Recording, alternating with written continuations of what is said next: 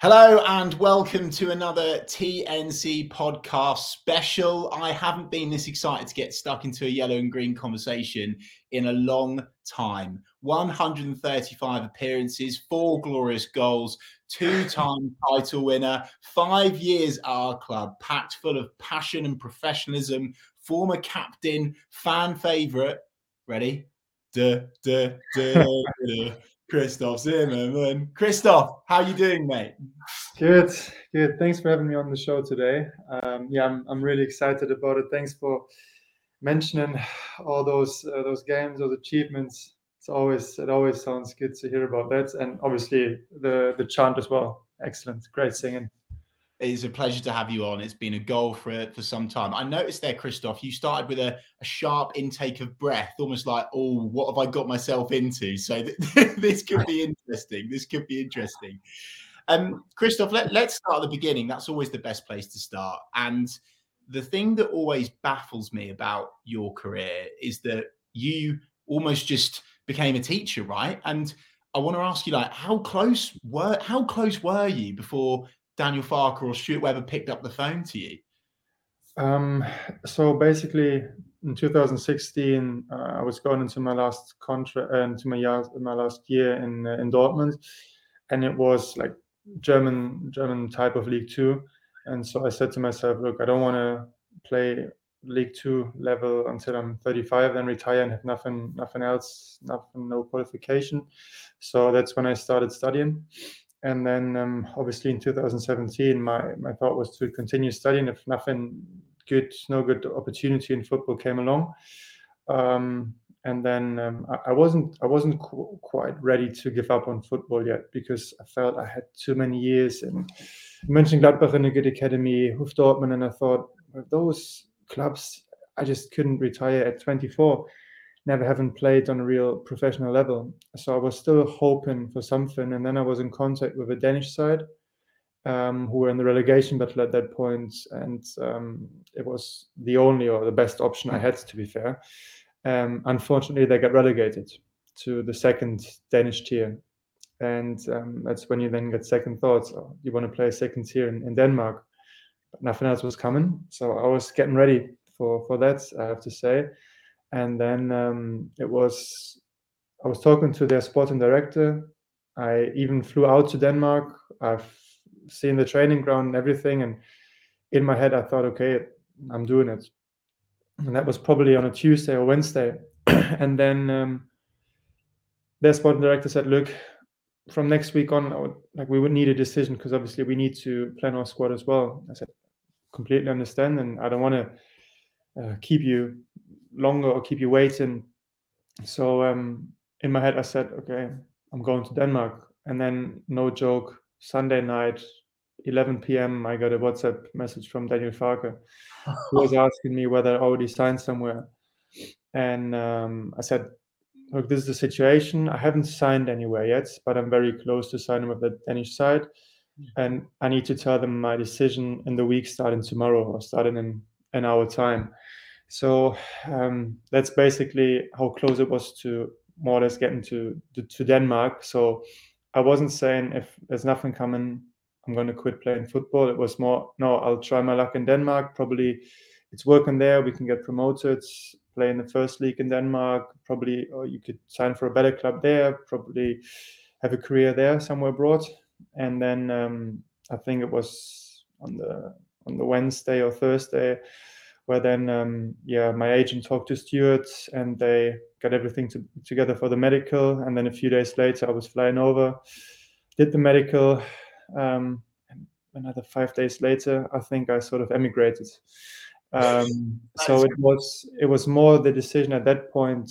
Yes, I did study. I started studying. I was already in my studies for a year, and this was sort of my backup. But it was more between Denmark second tier or then Norwich, and obviously that was a no-brainer for me. I was very grateful, and I was so thankful also to the sporting director of that football club, because they didn't put any pressure on me. It wasn't like, okay, take it or leave it. They've given me the week to think about it.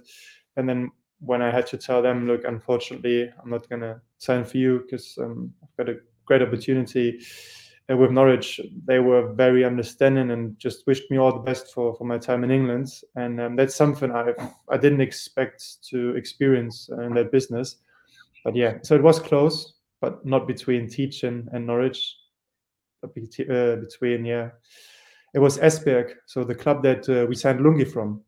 Oh, right. Okay. And funnily enough, at that point, they didn't have a manager. So I think Lungi's father was the caretaker at that point. So it was, we found out probably two years ago when we had Lungi and his father over for Christmas. That's when we found Wow. out. So he said, like, do you know who's been the manager at that point? I said, oh. I said, yeah, I was in charge as caretaker.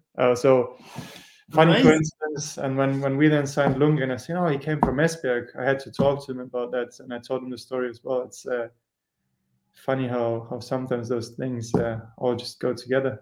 Mate, such a small world there, and Yeah. I find it crazy to think that this beautiful Christoph Zimmermann Norwich City story was so, like, literally a day out from not happening. Like, that's just absolutely mad. So when Daniel Farker WhatsApps you, was it a message? Was it a voice note? Like, did he have to persuade you, or was it like? It was a text. It was a text message, Okay. a fairly short one saying, "Look, have you already signed somewhere?" And I said, "No, but that's the situation at hand." And then from there, it was a bit like, "Okay, give me a few days. Probably there's an opportunity here," and that's how it started. And then obviously it went like the official way with stewards and my agent, and they got everything lined up. I want to ask you about, you mentioned there just you immigrated, right, Christoph, and that was a big step. And at the time, that was very much the beginning of an era where Norwich City didn't really sign that many foreign players, and you were very much the trailblazer in that department. How tough is it to settle into life in Norfolk from a foreign country, and what did the club do to make you feel comfortable? Because of course now Norwich City have gone a level above. We're signing players from South America now as well, which is even further away than Germany. So what is it like, adapting to life in the UK from when you've been abroad? It was very, very easy. It was made very easy for me, I have to say, Okay. because the people in and around the area, in and around the club, have been so welcoming, so amazing to me, and then later on also to my family when my wife came over and when we had children.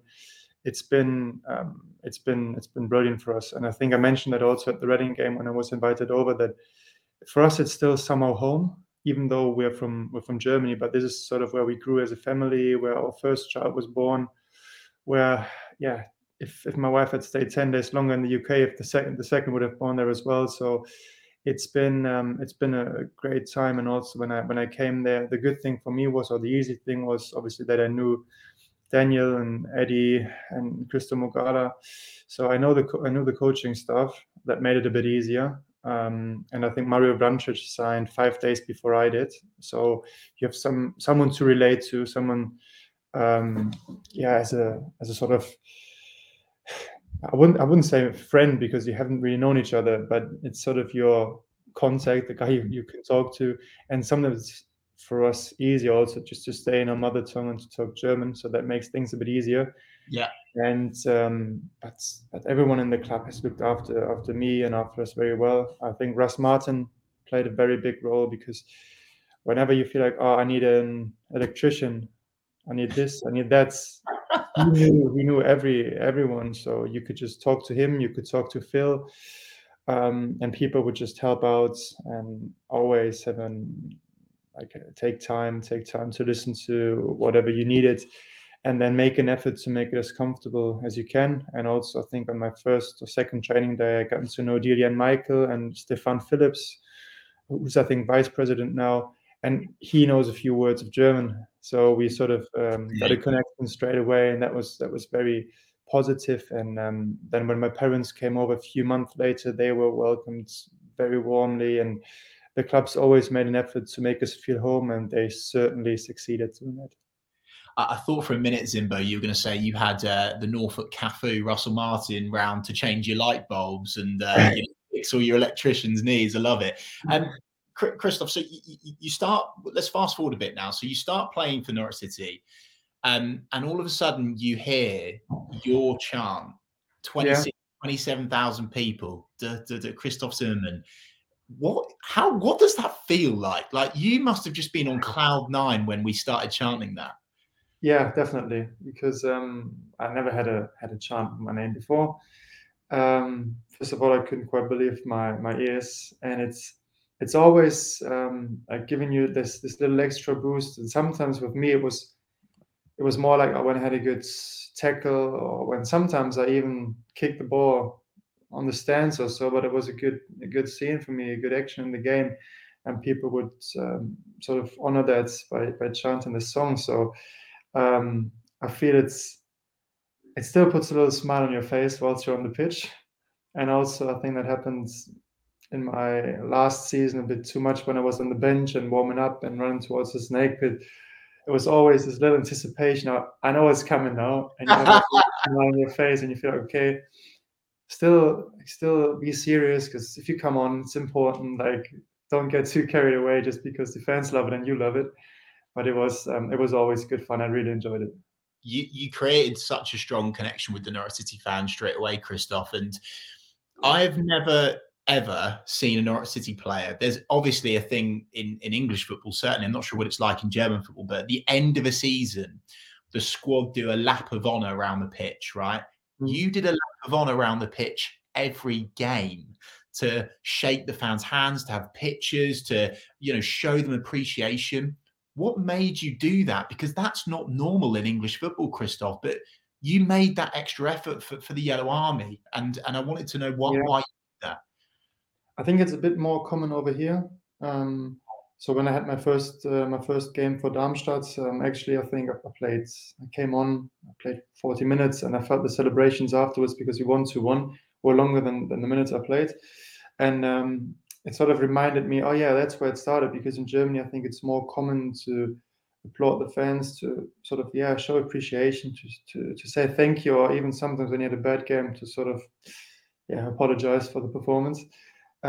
Because I felt probably it's also given just the sheer geography of Norwich, that we're quite far out in the east. So I felt it's important to have that bond, a bit like us against the rest. And you're always stronger when you have the supporters on your side, and other than when you're sort of fighting on your own. And I mean, there've been, certainly in my second season with the promotion, there have been so many games that we won very late on. And I think that's probably come down to, on the one hand, the opponent being a bit fearful or too respectful, because they know, oh, they can always score 85th plus minutes, and then that gets in their heads. And we had the confidence we can always do, but you could also feel sometimes the excitement of the supporters. Yeah, it's a draw, but we're getting into the final minutes of the game. We know we're going to get our chances. We know we're going to score. So there have been so many games, and you feel like you then feel on the pitch the excitement on the crowd that sort of drives you forward, drives you to goal, and then in the end makes you score.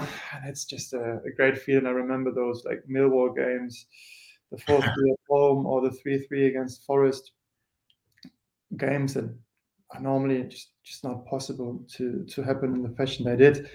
But I feel we made it happen because of the support from the stands, and that's something you should never underestimate. So that's the impact that the supporters have during the game. But then also, I feel for me, it used to be my hobby, and it's become my job. It's my profession to be a footballer. But for so many people, it's so much more. It means everything to them. I mean, for us, it's okay. You have a bad game that might ruin the next couple of days, but then you crack on. You have the next one. But for some, it's religion to them. It means more than words can describe. So if we have a great game, if we win, it makes their day, it makes their week. And if we don't, they may feel more miserable than the players actually. And I think that responsibility, and also what you can achieve, certainly within Norfolk, when it's a one club county even. I think there's just so many things that play into this equation, and I just felt it was right to do it. I just felt it was right to say thank you for the support. You're saying all the right things, Christoph. You can definitely come on again. I love it. And we're so grateful, by the way. The fans are genuinely grateful I want to tell that to you directly right now for all of those little things that made such a big difference. You're very right. It is religious to most fans. It is everything. It does cheer us up, and all those little things make a huge difference. Christoph, I want to talk about your first season. It was a bit of a peculiar season, and obviously it was the start of this epic transformation and journey that we went on under Daniel Farke. What was that first season like, right? Because we were sort of meandering around mid-table, even at times, maybe near the bottom. Yeah. You know, the brilliance of James Maddison arguably kept us where we were. What was that first season like for you? And what do you remember about that? And did you honestly believe at that point you would then go on to absolutely obliterate the league the following season? Good question. The short answer is no. To extend it a little bit, well, first season, obviously very exciting for me. First game, Craven Cottage. You play Fulham, been in the Premier League for a long time. So you start off with great games. We had a good cup run playing Arsenal. So all of a sudden you go from playing the reserves of Schalke, of Cologne, you go to playing away at Arsenal. So it's a huge step, and therefore it's been a bit like you need to sort of really tell yourself, oh, this is actually happening. It's not a dream, it's actually happening. And there have been many great moments in that first season for me personally, because it was the first time I played there and there and there. Yeah. Obviously, the season itself didn't go that well. So, yeah, as I said, mid-table. Yeah, I think the closest we got to the drop zone was probably 7 points clear just before Christmas. And then on Boxing Day, we played Birmingham away. We won 2-0. And therefore, it was sort of clear, okay, we won't really get into trouble, but the top six are miles away as well. I think the only time we've been in the top six was after we'd beaten Ipswich away. Standard 1-0, James Maddison. Then we were sitting in sixth, and that was the only time during that season. So we didn't really have, then probably for the last 20 games, there's too much to play for. And you could say sometimes that helps. You can play and there's no pressure, but it's a bit boring as well. Certainly when you see the 4 seasons that came after, always with promotion and relegation. So that was a bit more exciting, definitely. And we've done an analysis at the end of the season. And I think in terms of possession, chances created, clear-cut chances, we were in every stats in the top 3, even in that season. But our conversion was bottom of the table, 24th. And it's taken, obviously, that's stats that Daniel Farke came up with, because I think he was convinced of his philosophy and with the squad we had and with the players we were still about to get in that summer transfer window, that we can achieve something great. But it's sometimes difficult to see if you feel like, yeah, but in that season we lost 4-0 away to Millwall, and we got hammered 5-1 at Sheffield Wednesday, the last game of the season, probably my worst game for the club. And so then to see, look, actually, it's not all been that bad. It's not all been that mid-table. There's a lot of aspects that we're really good at. We just need to take our chances, and we need to believe that our way is the right way. But still, when you then finish 14th, I think level on points with Ipswich, worst goal difference, yeah, that's not ideal. And that takes a lot of conviction, a lot of belief to think, oh, we could actually do it the next season. And then obviously the second season, we didn't start well. So I think the belief probably went down a bit more. And then all of a sudden it kicked off. And I think that's something that stewards, Daniel, have always seen, have always believed in, which is why they've given us, the team, the managing staff, everything around it, that whole project, a bit more time. And also I think the first season was sort of, a bit classed as a season in transition. It's a big change. Many players are going to leave. The squad's probably a bit too old. We need to change the squad, and that takes 2 or 3 transfer periods. And then obviously we made great signings with Tim Krul, with Temo, with Emmy, just to mention a few of them. And I think the second season then spoke for itself. And we will speak about that season in length, Christoph. You actually mentioned a particular game. You've taken the words out of my mouth, and I want to specifically go to you on this. Your first season, it was your first season, wasn't it? We went to Arsenal in the Cup.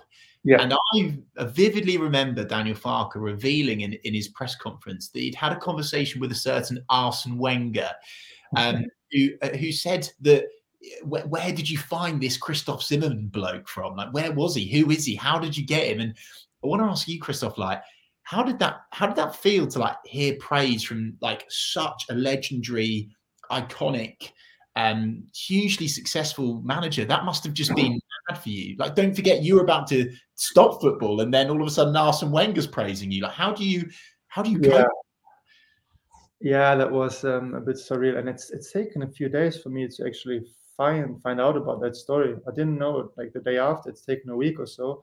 Yeah, then there's apparently that Wenger must have asked him where he found me, where he got me from, and then that Falk said, "Well, I had him in the fourth year in Germany, so there wasn't much looking out for him." And I think no one could have expected that development. But yeah, I think Arsene Wenger, I don't know how many. I think it was over 20 seasons he's had with Arsenal. He's I think to Arsenal, what Sir Alex Ferguson is to United supporters. So I think that's he's one of the best coaches to have ever coached on that level. And then simply having him, saying my name in a positive way is praise enough. And it was, as I said, surreal that he then was talking to Daniel about me, and it's definitely one of the very good memories I had about that game. You didn't say to Daniel Farke, Daniel, you WhatsApp me. Do you mind if I WhatsApp Arsene Wenger? I wouldn't have changed those 5 years for the world. I joke. Christoph, we obviously have to talk about that iconic season, 2018-19. It will be in Norwich City folklore forever. We will be forever grateful for all of the effort and skill and passion and leadership you put into that season. What are your overriding reflections on that season? And actually, crucially, when did you think something special was happening? Tom Tribal and Mario Vrancic both said it was Leeds away. Was that the same for you, or did you believe it would happen before that? First of all, well, where do I start? I start with the last question. I remember we played Derby away. It was a 1-1 draw in the first half of the season. Not the reverse fixture where we lost 4-3 at home, but the away game where Tim Klose scored, and I was sharing a room with Tim Klose. And I think it was a night game, and it was just like you could sort of. I felt this was the beginning where I felt we've got something special about the group. I think something special is happening. So I was trying from that point on to also enjoy it whilst it was happening. Because knowing myself, I like to finish the job and then I can enjoy. But the problem is when you finish the job, it's the end of the season, there's not an awful lot to enjoy, probably 2 weeks, and then the off-season program starts and then preseason starts. And because it always goes on, after one good season comes the next season, and then comes the next and the next and the next. So sometimes it's a fine line between staying focused but also enjoying it while it's happening. So that was sort of the first hint, I would say, where I thought this could be something good. This could be really successful.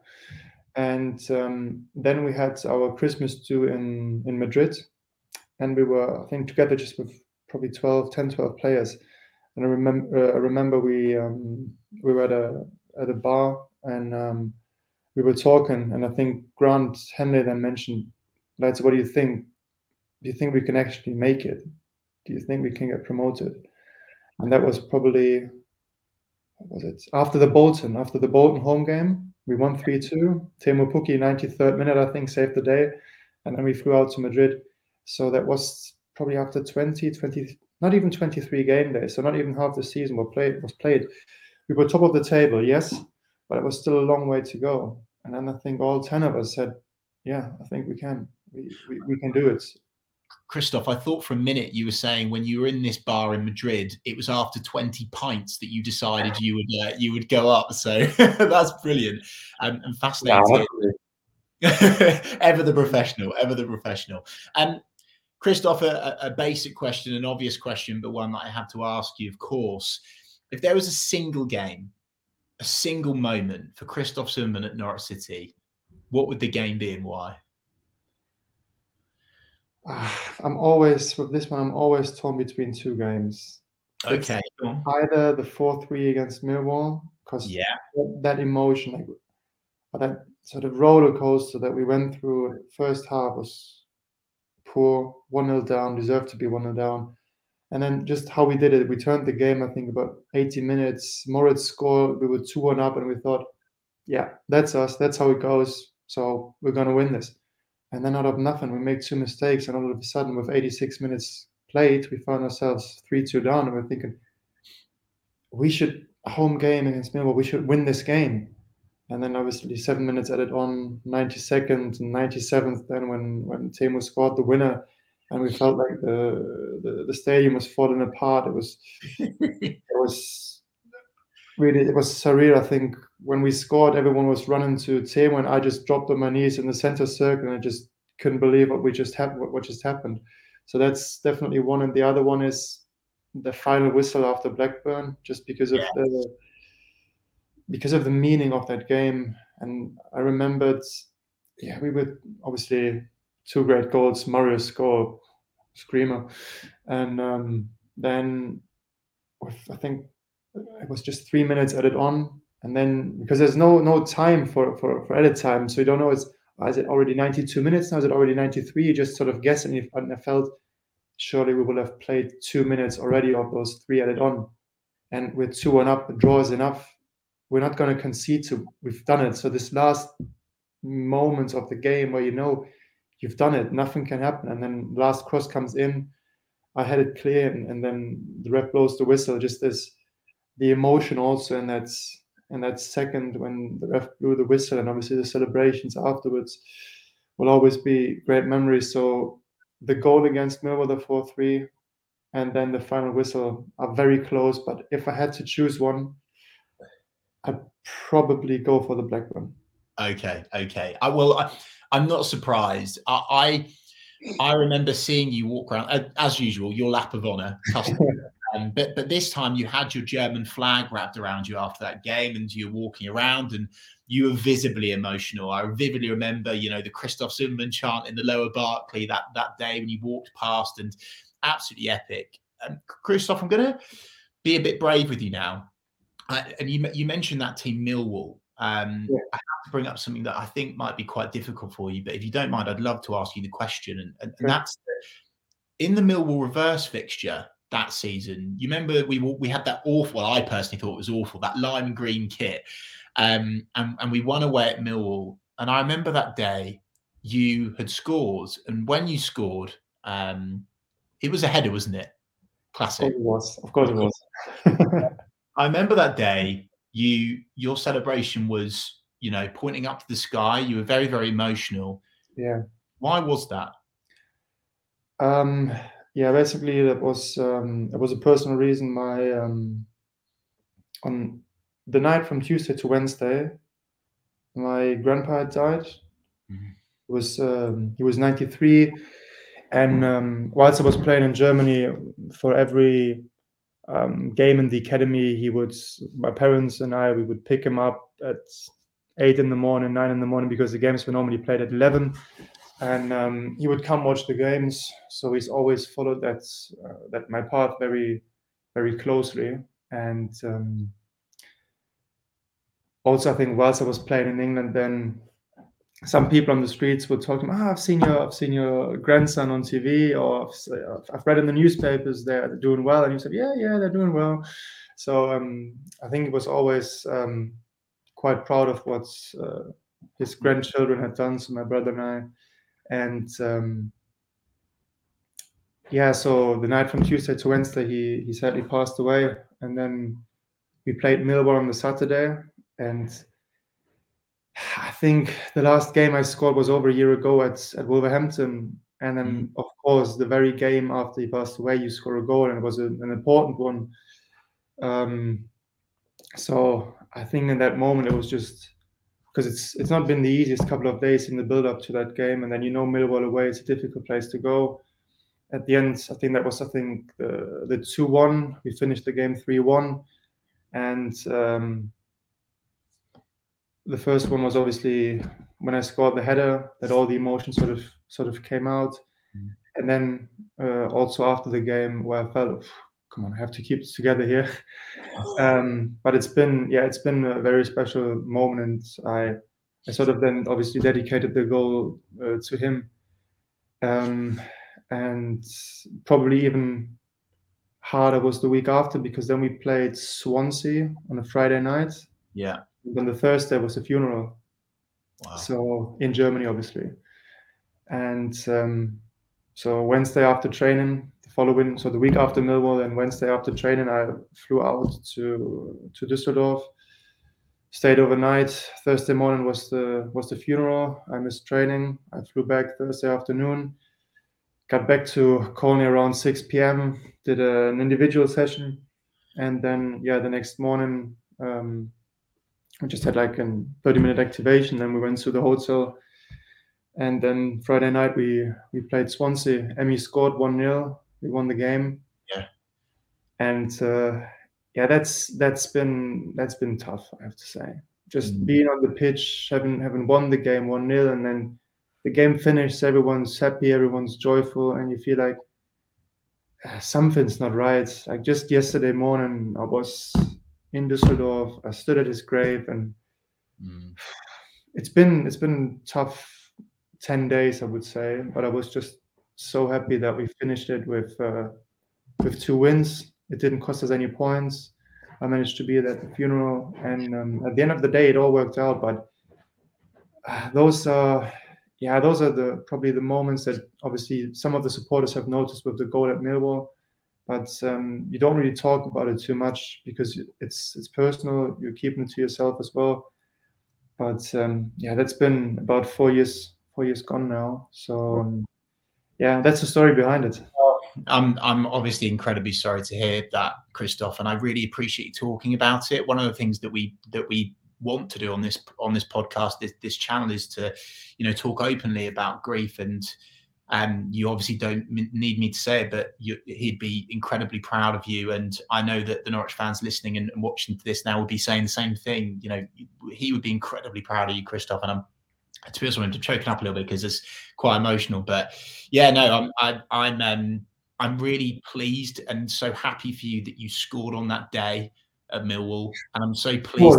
Because I think that it was almost meant to be, right? It was written in the stars for you to do it that day. So thank you for sharing that so openly with us, Christoph. So Christoph, let's go happy now, okay? And let's talk about your team. Of course, every special guest that comes on the channel, we get them to submit their best Norwich City team, their best Norwich City 11. This is yours, my friend. So, God blimey, there's some players in this team. I mean, I guess talk us through it. I mean, talk us through this from back to front, starting with Timmy Krul, a leader of men, and what a goalkeeper he is. Yeah, I was very excited when we signed him. Obviously, getting him on a free was one of the best transfers I think the club has made, along with Temo. To get those 2 players in for free was unbelievable. And I think I also shared some great moments with him. Certainly those promotions really tie you together. And then we had, I think I was injured the first Premier League season for the first couple of games, played the West Ham game, and then I had one block, and there's a picture of me getting up because I blocked it for a corner. A bit later, I got injured by Allah. Yeah, and I'm furious about that, Christoph. So I'm so angry about that. I was in the stands at West Ham. I was like, you dare do that to Christoph. I was just so angry. You must have been so frustrated that day. I was gutted. And obviously it happened, and I still carried on for another 10 minutes because I didn't want to believe it was happening. And then all of a sudden you feel like I can't take a step, so I have to come on. But there's a picture where we celebrate because I blocked the ball out for a corner, and it's that emotion that we had, that understanding that we had. You and Tim, that bond, exactly. So that's why I just had to put him in goal. Obviously, we also played many games together. Christoph, you might feel a bit bad now, but just on the topic of goalkeepers, another thing that we do on this podcast is we get messages from your former teammates. Yes. You didn't put Angus Gunn in goal. You've given it to Timmy Krul, but Angus Gunn has sent me a WhatsApp. So okay. I'm going to share it with you now. He says, "Hi guys, few words about Zimbo. What a guy. remember one of the first signings the season I joined on loan, and he was instantly a big part of the dressing room. He was a great role model for me personally at the time. He was always doing extra work in the gym, recovery, and it really, really made a big difference. The biggest memory has to be that header against Wolves. Unbelievable. But to be fair, it was his missed clearance in the first place. So I think he was trying hard to make up for that. The things that I won't miss is his fashion sense. It was nothing short of horrendous. 3/4 length jogging bottoms, chest open, knee length tops, and worst of all, his footwear. He seemed to rotate his navy Toms with his light brown army boots, and sometimes his knackered old gym trainers. I will miss laughing at this, though. A top guy and a great specimen from Angus Gunn. What's your reaction to that?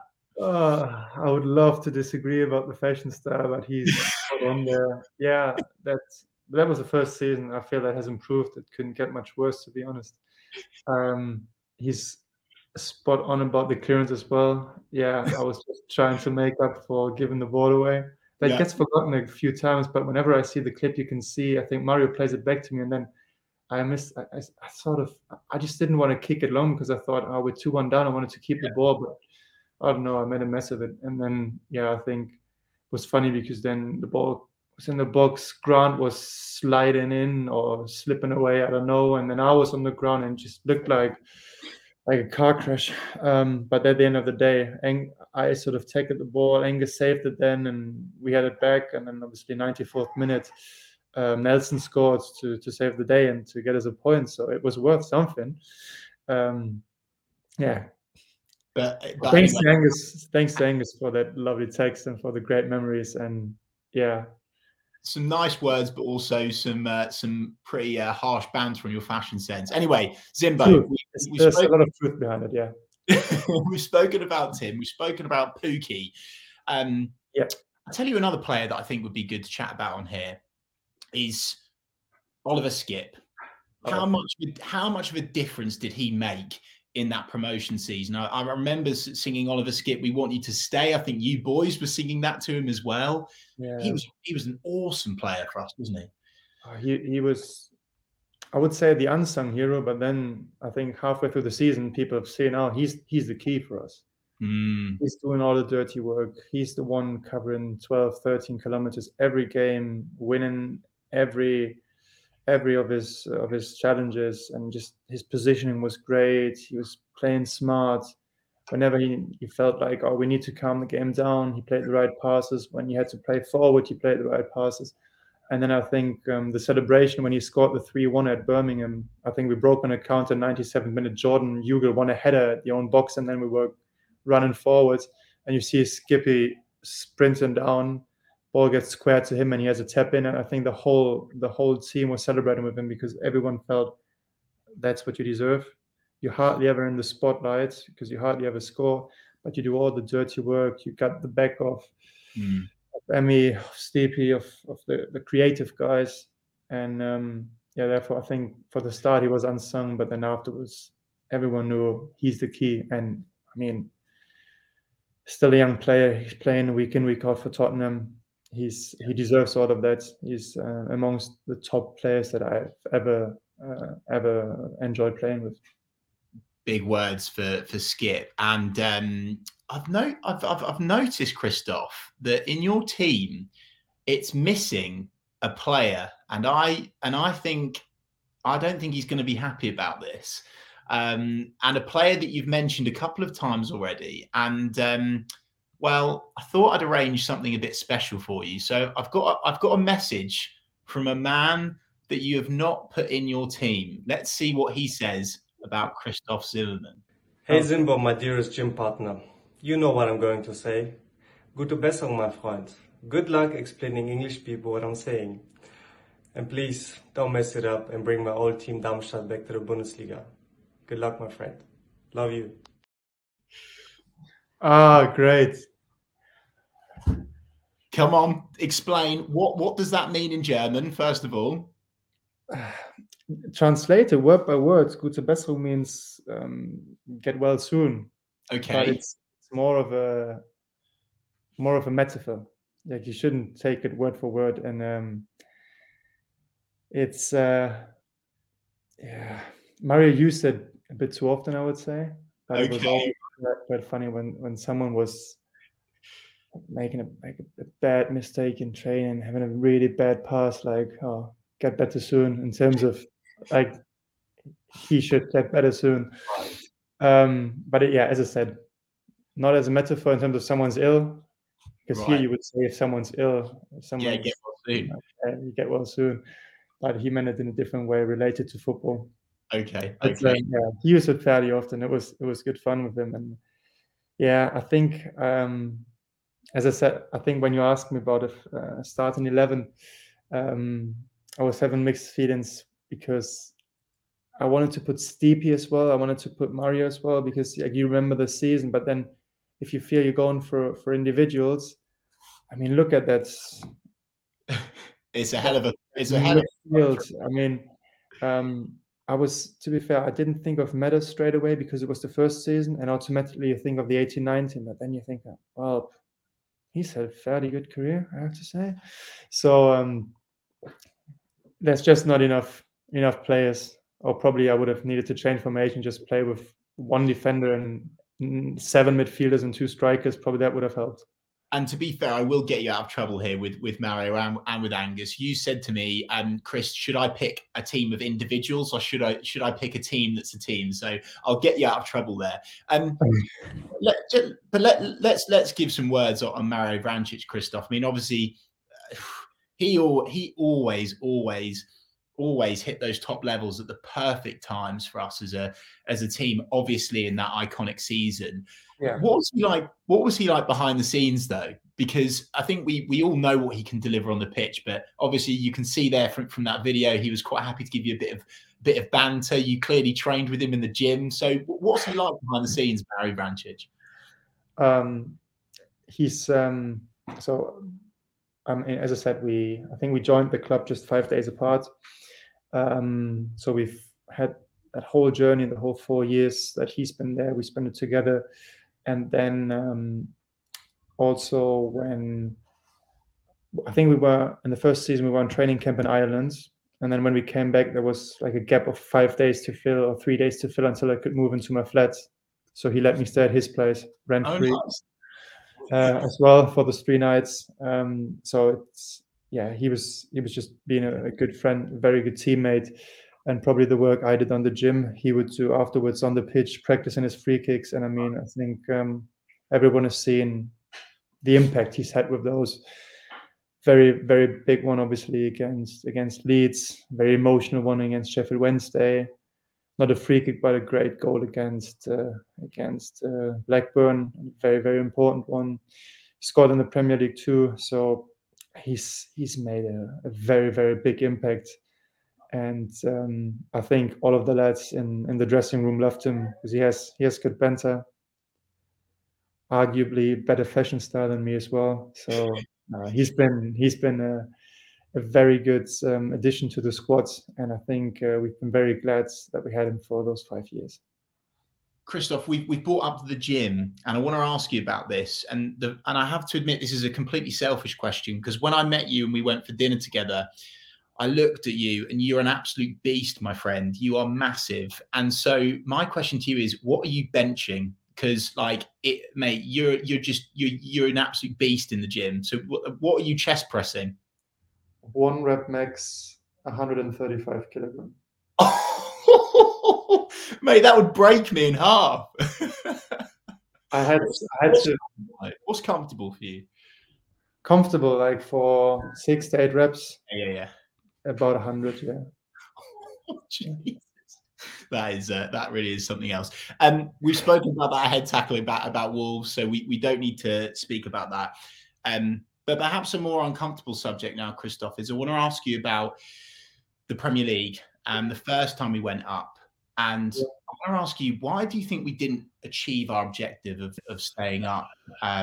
There's lots of talk about us, not being streetwise. Obviously, we didn't spend much money, but what do you put it down to in that 2019-20 season? Why didn't it work out the way we wanted it to?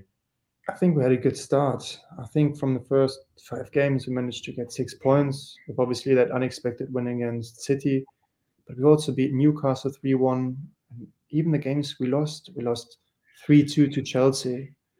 Also away at Liverpool, the 4-1 defeat, we played good football and we were scoring goals. Yeah. And we lost that a bit later on. And I feel sometimes you just, obviously we were then after the Man City game, I think we had 11 or 12 players out injured. That didn't help. Yeah. In addition to not having spent an awful lot. So obviously we couldn't really compensate the players that we'd been missing, and probably those who had to play then didn't play an awful lot in the seasons before. And then it was also a lot of them to ask to play Premier League week in, week out. And you just then struggle to pick up points.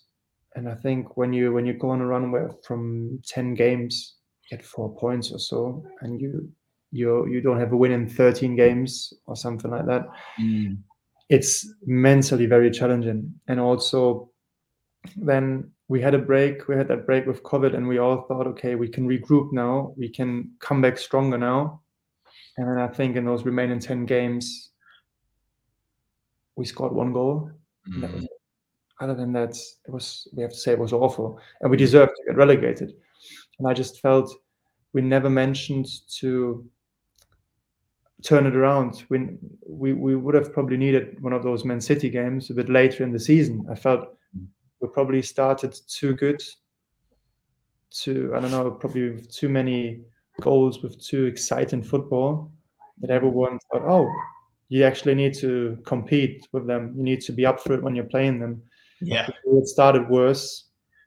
I don't know if this could have built over the time, but I felt we then started well, and then it just went downhill, and we never mentioned to get out of this hole anymore. We never had one peak. So yeah, we had one win against Leicester at home, or one against Bournemouth, but we never backed it up. I think we did have back-to-back wins that season, and that's then difficult to get out of the drop zone. And after COVID, I felt empty crowds. It's certainly for being a team that's probably the underdog in every game, it just gets harder. And therefore we also said, okay, that season afterwards in the championship, when there's still no supporters, probably the best side will win, because there's no distractions, no factor from the outside with the supporters. Because Millwall is more intimidating when they're supported than without. As simple as that. And then I think we had 97 points, and we managed to. It's sort of exactly what we were expecting, probably in that last 10 games of the COVID Premier League season, where we were probably the worst side in the leads, and we didn't have any support from the outside. We lost games, and then the same sort of the reverse effect happened the season after. No supporters, no other influences. We were the strongest side. We managed to win the league. We to be fair, Christoph, I would have loved to have spoken about that season also at length, but we've not got the luxury of time right now. But obviously an incredible title win again that season without the supporters. But maybe to go back to that question 2 minutes ago about why didn't it work, maybe I'll ask you the same question again. And I want to ask you about your personal experience in the 21-22 season, because you were injured, and that was a mightily tough one. We had a horrific fixture list to start off with, and then the man that exactly, you laugh because it was ridiculous, wasn't it? And then the man that played such an important role in bringing you to Norwich City Football Club gets sacked. What was that time like for you, Christoph? That win away at Brentford and the feeling around the club at the time. Well, for me personally, obviously, I haven't been at the Brentford game because I was on crutches. It was, I think, 2 weeks after I've had my ankle surgery, and it was a state of shock for me because I was sat at home. I followed the game 1-1. You're excited. You're over the moon. Finally, the first league win. I think it was 11th game day. We had 2 points from 10 games before, and then finally, you managed to win your first 3 points. And about half an hour later, there's a text message saying, okay, this is like I think the players had already been informed, but those who hadn't been in the squad then got informed that the club had parted ways with Daniel and his staff. And then obviously no one should obviously say a word before the official press release a bit later. And I remember reading that message, and I thought that can't be true, because I've seen the post-match press conference, and you feel like, oh yeah, he's the manager, he's in charge, and then a bit later, that was it. It's because it's such a hard cut, and because you didn't expect it after a win. I have to say, the week before when we lost 2-1 to Leeds, and the week before that when we lost 7-0 at Chelsea, I thought, okay, after the Leeds game, that's not us. That doesn't look like our football. We were just playing kick and rush. It didn't look like we had a clue, and like we were ourselves anymore. And then I could have seen, okay, this doesn't look like this. It looks like we've hit the point of, or we're past the point of no return. The team's not playing the football anymore that we want to play. So probably it's time for a change. But then obviously you win, you're over the moon, and it's been the first win. And then just I remember the next morning coming into training, and Daniel's, Eddie's, CJ's, Christoph Mogala's cars just weren't parked in their places and their spots anymore. Wow. Yeah, that was a sad feeling, I have to say, because they've been around for almost 4.5 years, and I've obviously had history with them that reached back to my time in Germany. So that was a shock. That was definitely a shock for me. But I also believe that some things needed to change, and obviously we then started well with a 2-1 win against Southampton. Yeah. But yeah, the rest of that season is also rubbish. I want to ask you about your experience with Dean Smith, Christoph, because you were quoted in The Athletic by saying it's probably not the best point to start when a new manager comes in and you say hello while you're on crutches.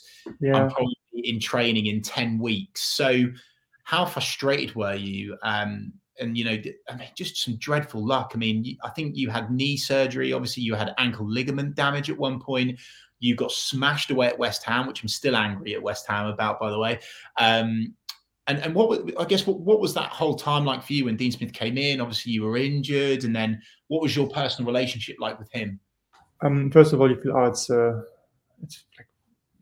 what do we say, like a breath of fresh air, something like this. Like you feel okay, something new energy. Probably that's what we needed to sort of wake up the dressing room, to give us a chance to stay in the league.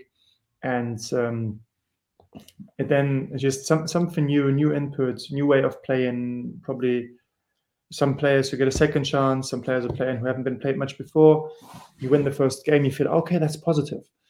For me personally, obviously difficult times, challenging times. I was still on crutches for another 2 weeks, and then you could slowly start doing work in the water, and then on the alter G, and then you're still 6 weeks of running. So it's a bit difficult, and you feel like, okay, just once you get the chance, just be ready, be in the best shape, be in the best position that you can be in. But it's challenging when another thing. Then looking back, the first time I was in squad was mid-February, so it's taken a long time from his appointment in November until mid-February till I was available for him. I always got along with him very well. Also with Shaky, I think he was a very, very good assistant, or is a very good assistant manager. And obviously, when I then left in the summer, I also wish them all the best for this season. Unfortunately, that hasn't gone too well for them until Boxing Day, and I still hope that the guys can now, sort of somehow reach the top 6. We'll talk about this season at the end, Christoph. Don't you worry. I'm interested to hear your thoughts. One more difficult question, Christoph, and that is, did you really want to leave? Because I watched your interview and you're crying, you're upset, you're obviously emotional. Be honest.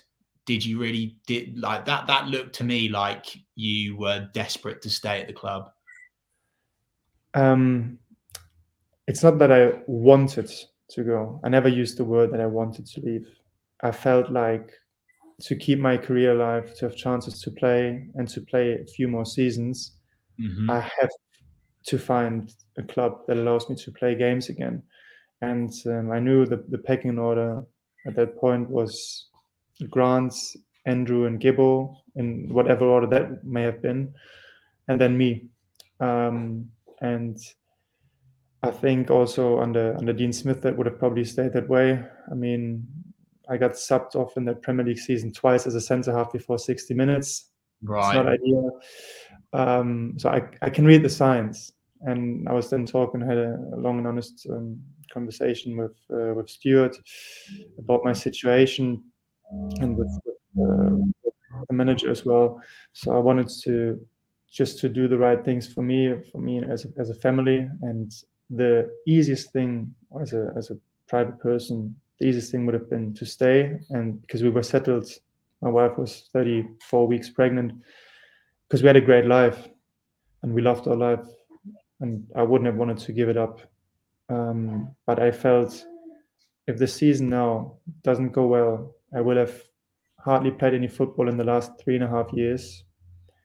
If this is not a successful season for us, I'm out of contract, coming from a championship side, hardly haven't played any minutes yet, because then you feel, oh, we've been around Norwich for such a long time. Do you really want to give up what you have for probably then playing League Two somewhere around the country, or then going back to third league in Germany? Would you really want to do that? Or would you say, no, then I end my career at 30, but we settle in Norwich? So that's all questions that run through your head, through your mind, and you have responsibility for your little family as well. And I felt, okay, I'm not ready in the worst case to give up playing football at 30. Fair enough, mate. I had the opportunity here. And I'm very lucky, because it was sort of a bit head over heels, and I just had conversations on the phone with the coaches here and with the sporting director here, and luckily my expectations were fulfilled, and I've been welcomed here very well. So I've got my 3 years here now. That takes me at least to 32, which I'm very happy about. And we'll see what's going to come after that. And I'm always going to be very grateful for the time ahead. And I think we've seen that at the Reading game. I'm always happy to come back. And you're always welcome with open arms, obviously. In that goodbye interview, Christoph, you said, "My heart will always be in this place." Do you think you'll come back to Norwich one day? Definitely will always come back. If it's to stay, that's a different question. But the thing that people have told me when I signed was, people are either going to stay here or they'll always come back. And I said, at least I will always come back. Good answer. Good answer. We're getting to the end of this conversation now, Christoph. But perhaps something that people don't know is that you were actually a mainstay in the Borussia Dortmund 2 side under the new current Norwich City manager, David Wagner. Is that that's true, isn't it? There too. So what do you rate him as a manager, and what's he like as a man, and what's he like to work for? He's certainly different from Daniel in terms of his character and his style of play, I would say. But I haven't, to be fair, I've had about 1.5 years with him. But what they have in common is hard work, clear plan, clear philosophy, and they set very high standards, both of them. I would say probably the biggest difference is the sessions with Daniel are a lot longer. Right. Than with Dave. Yeah. But in Dave's sessions has always been fire, always been intensity. That's always been very high. But they were a bit shorter, those sessions. Not to say that there was no intensity in Daniel's session, that's not right, but it's a difference between 2.5 hours and 1.5 hour session. Big difference. But no, it's hard work, definitely hard work, and I'm pleased to see how well the lads have taken it on, and that they managed to turn it around. Absolutely. And Christoph, I know that you've spoken about this season and what you hope for the team. It's very evident that you're still a Norwich City supporter. What do you make of our current situation? And I guess a final message is, what would you say to the Norwich City fans now on behalf of yourself as well? I think at the moment it's 4 points off the playoffs, with 9 games to go, I think. So it's everything is possible. Anything's possible. Playoffs, not top 2. I'm that realistic, but playoffs are definitely possible. So I really hope, fingers crossed, everything crossed, that the lads will be able to achieve that. And I said that at the Reading game as well. I just hope everyone gets behind them. Everyone sees the change that's been going on ever since Dave has been in charge. I think there's also a fairly strong connection again with the supporters. That this is all coming back. Let's use this momentum, get everyone on board, and then don't look back. All in for the rest of the season. And what about yourself, Christoph? What's a message from you for all of those Norwich fans that, you know, sung your name in the stands for those 5 years? Obviously, there'll be thousands upon thousands of them watching you, looking at your face now. What's your message to those Norwich City supporters? It would be fairly similar to what I said in the goodbye interview, and it's that I've just been so grateful for the moments, for the years that we have, for those moments we shared together.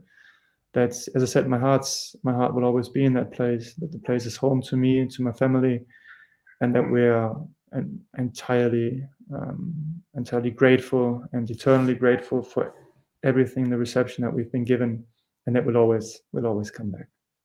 Christoph, it's been an absolute pleasure, privilege, honor to interview you today. Thank you so much.